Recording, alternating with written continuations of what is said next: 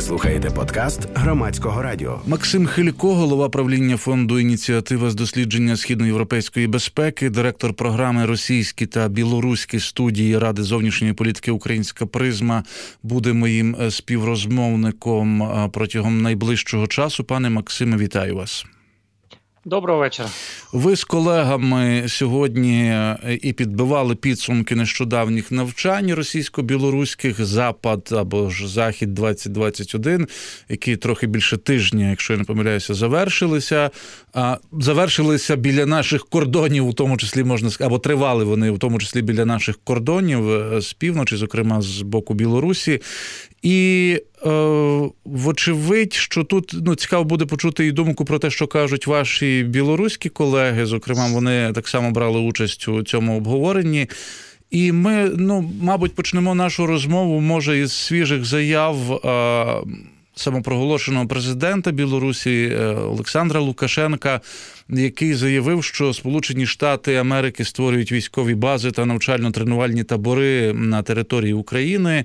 І це вже він, мовляв, встиг обговорити з президентом Росії Владимиром Путіним. Я не знаю, чи буде час там навести якісь цитати із цього тексту. Про це повідомляє прес-служба Лукашенка, тобто це офіційна заява, вважай. Що і про що це говорить, і чи це можна пов'язувати якось, у тому числі, із результатами тих навчань, які відбулися трохи більше тижня тому? Так, я тут відзначив би про те, що варто звернути увагу, що тут черговий раз маємо таку синхронізацію лінії пропаганди Москви і Мінська, оскільки крім Лукашенка, сьогодні ще й Пісков говорив про військову інфраструктуру НАТО в Україні. Ми таким чином маємо тут два спікера Путіна, один офіційний, а другий самопроголошений, які, по суті, про одне і те ж говорять в один день.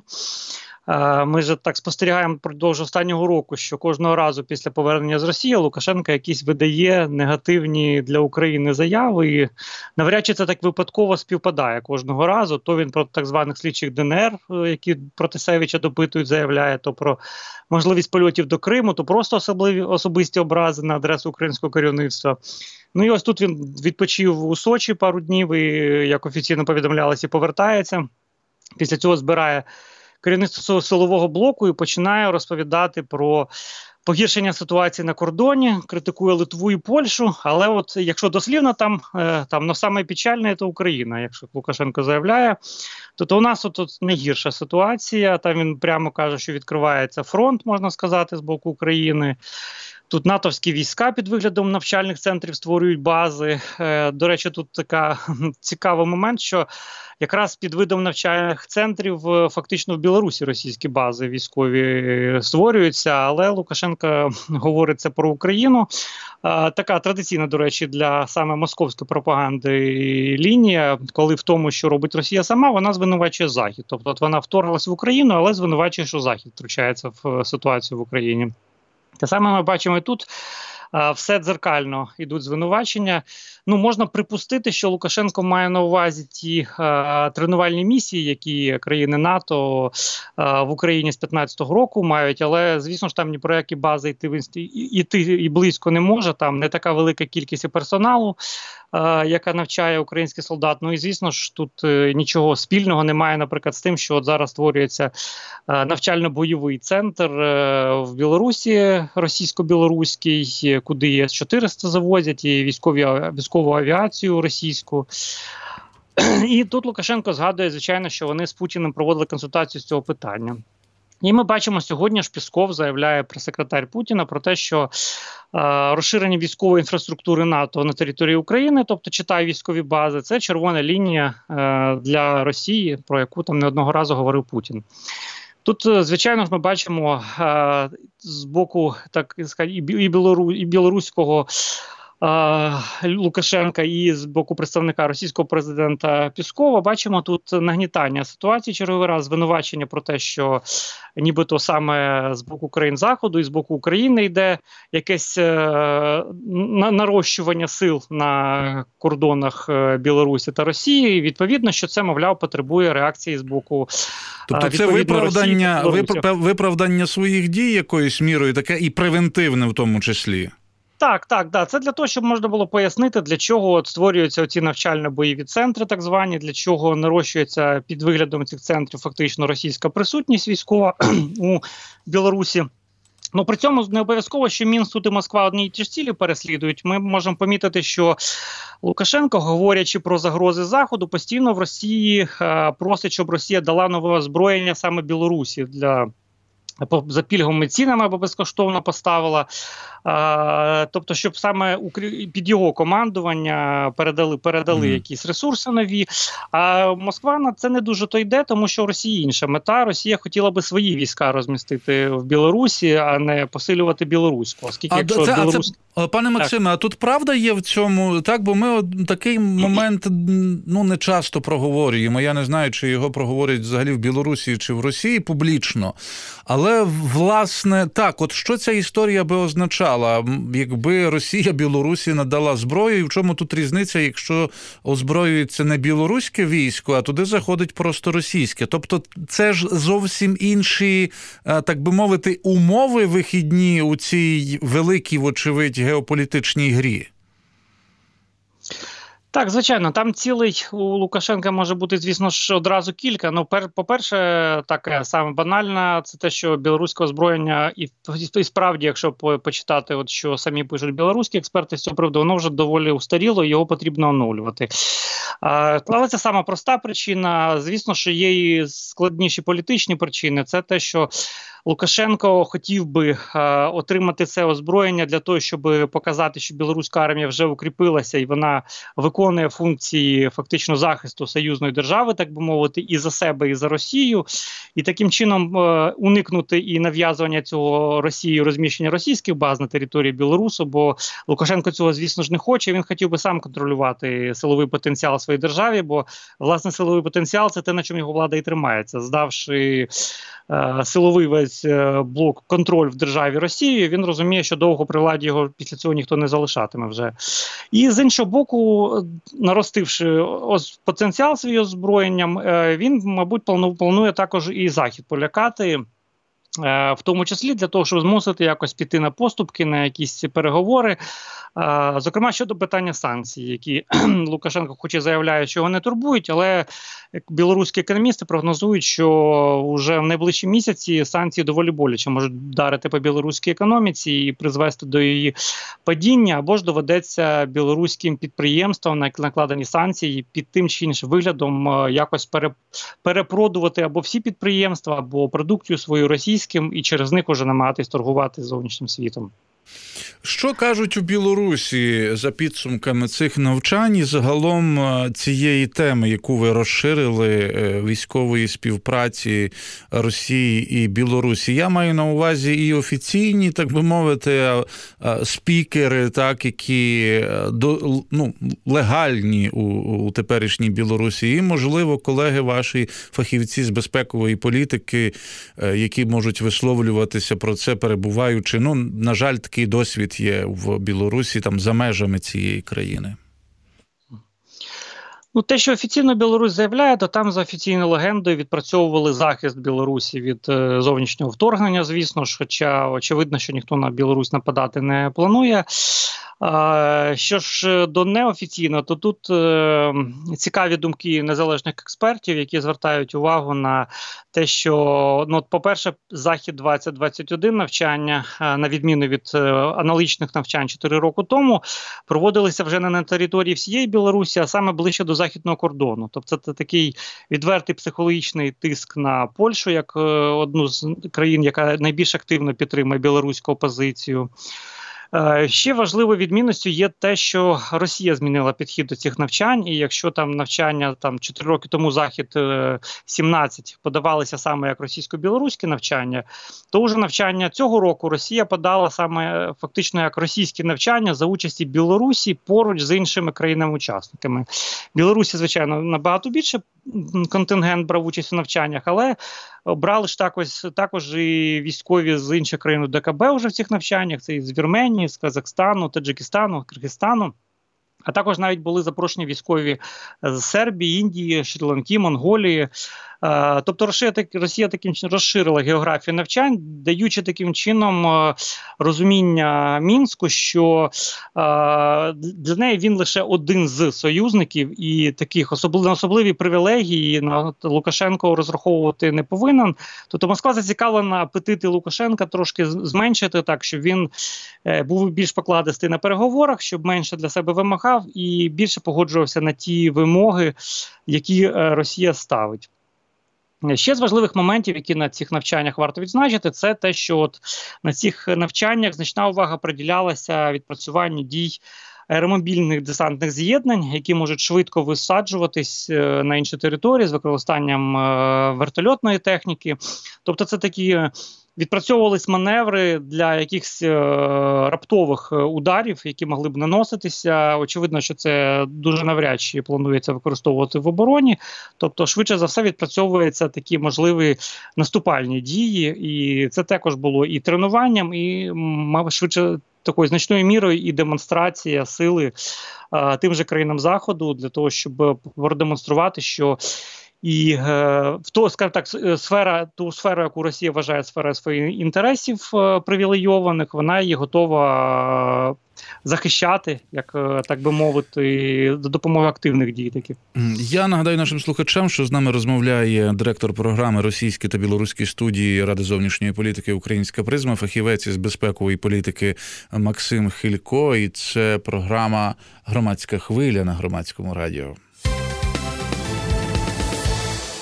Про військову співпрацю Росії і Білорусі, зокрема за підсумками нещодавніх військових навчань «Запад» або ж «Захід-2021», говоримо із паном Максимом Хильком.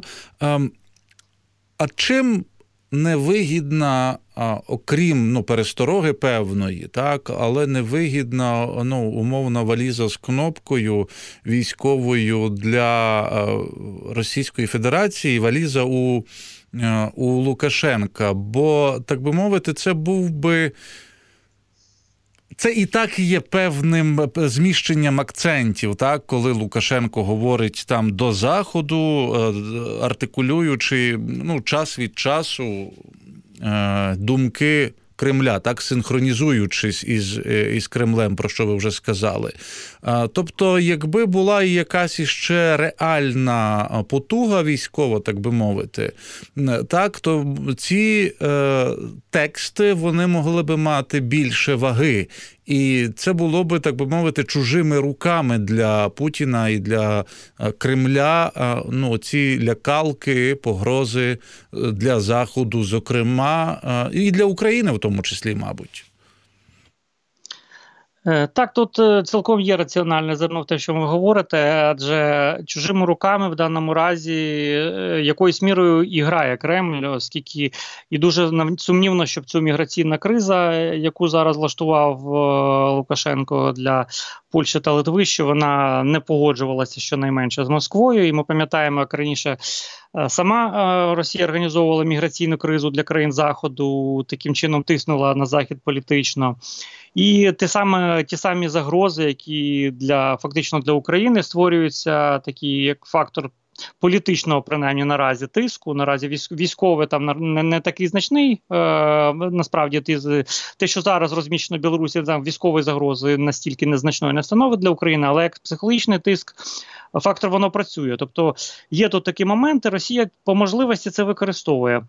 Але дати Лукашенку більше, перш за все, Росія хотіла все ж таки розмістити саме свої війська для того, щоб саме контроль над Білоруссю в тому числі і мати, оскільки довіри до Лукашенка в Кремлі давно немає. Тут, в принципі, це взаємно, і Лукашенко не довіряє Путіну, і Путін не довіряє Лукашенку, оскільки Лукашенко розуміє, що в Кремлі його не хочуть бачити на чолі Білорусі. Він так майстерно, як 20 років, отримує пільги з Москви, обіцяючи інтеграцію, і кожного разу намагається її уникнути. В Кремлі, в принципі, це вже давно набридло, вони хотіли би вже нарешті інтеграцію цю завершити і розуміють, що з Лукашенком цей процес може тягнутися вічно, причому очевидно, що його тут питання не суверенітету Білорусі цікавить особистої влади. І він розуміє, що маючи тільки якусь хоча б певний суверенітет, владу Білорусі він буде зберігати і тому буде продовжувати ці свої ігри всі.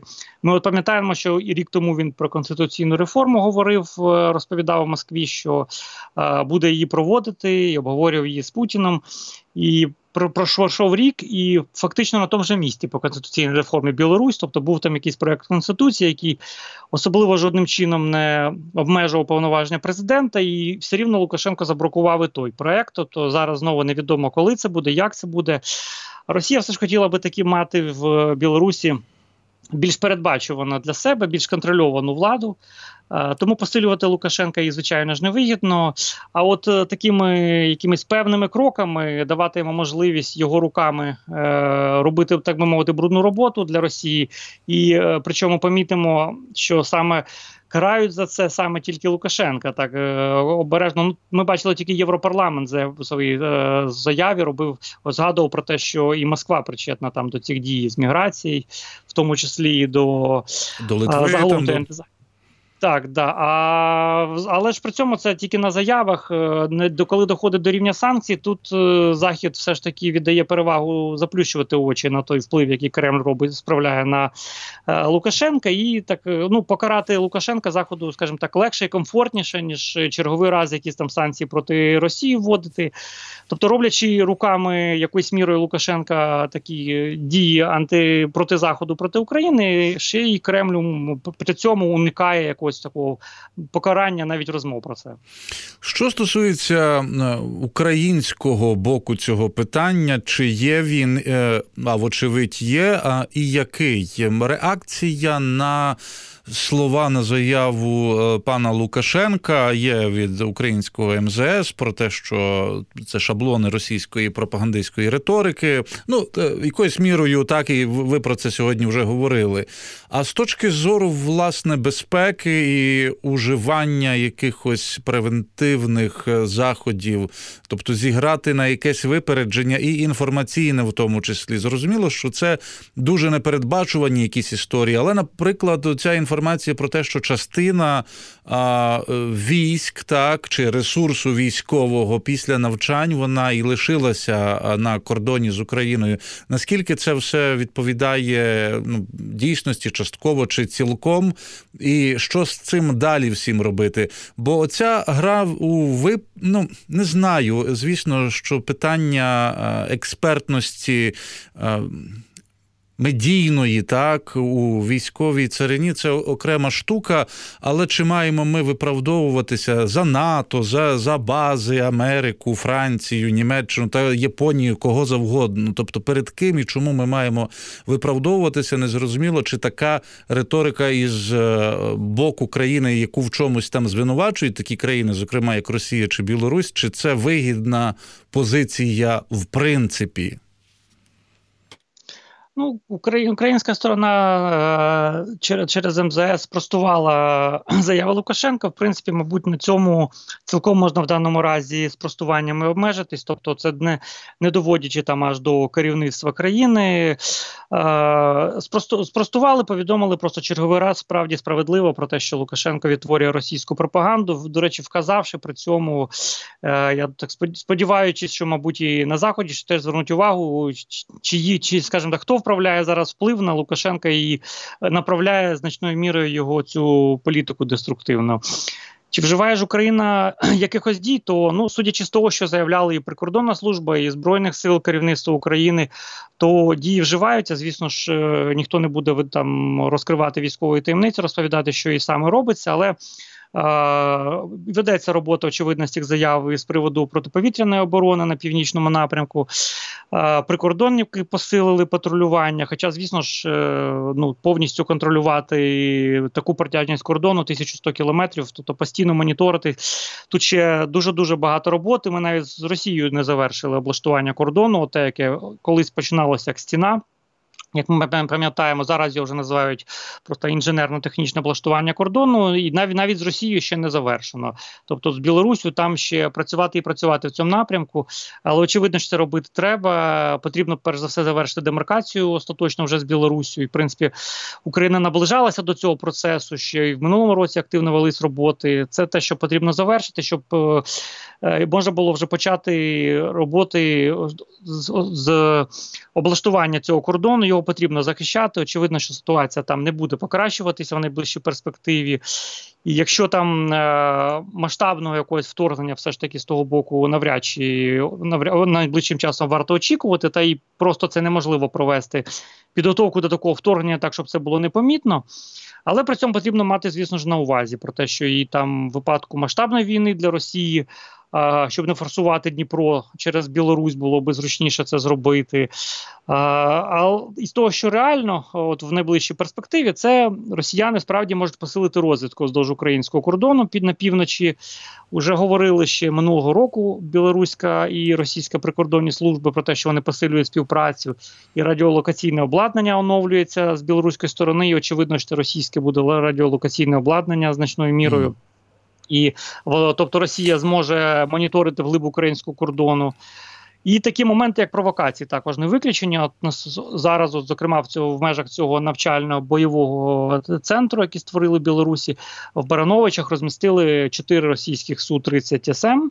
Звісно, що 4 літаки не може становити там значної загрози для української сторони, але якісь певні провокації, провокативні дії вони чинити можуть. Там з Барановичів влетіти цьому літаку до українського кордону приблизно хвилин 15, а звідти ще там залишається 5 хвилин льоту до Києва. Тобто, якщо там, мовно кажучи, цей літак буде долітати до кордону, розвертатися і летіти назад, то вивчати таким чином і реакцію України для того, щоб військове планування росіяни якісь могли вести, і відволікати, скажімо так, щонайменше українські збройні сили, це цілком все в перспективі можливо. І до цього потрібно готуватися. Пане Максиме, є ще одне запитання. Моя колега Ірина Сампан запитує, дуже конкретне насправді запитання, що стосується так званого Сувальського коридору.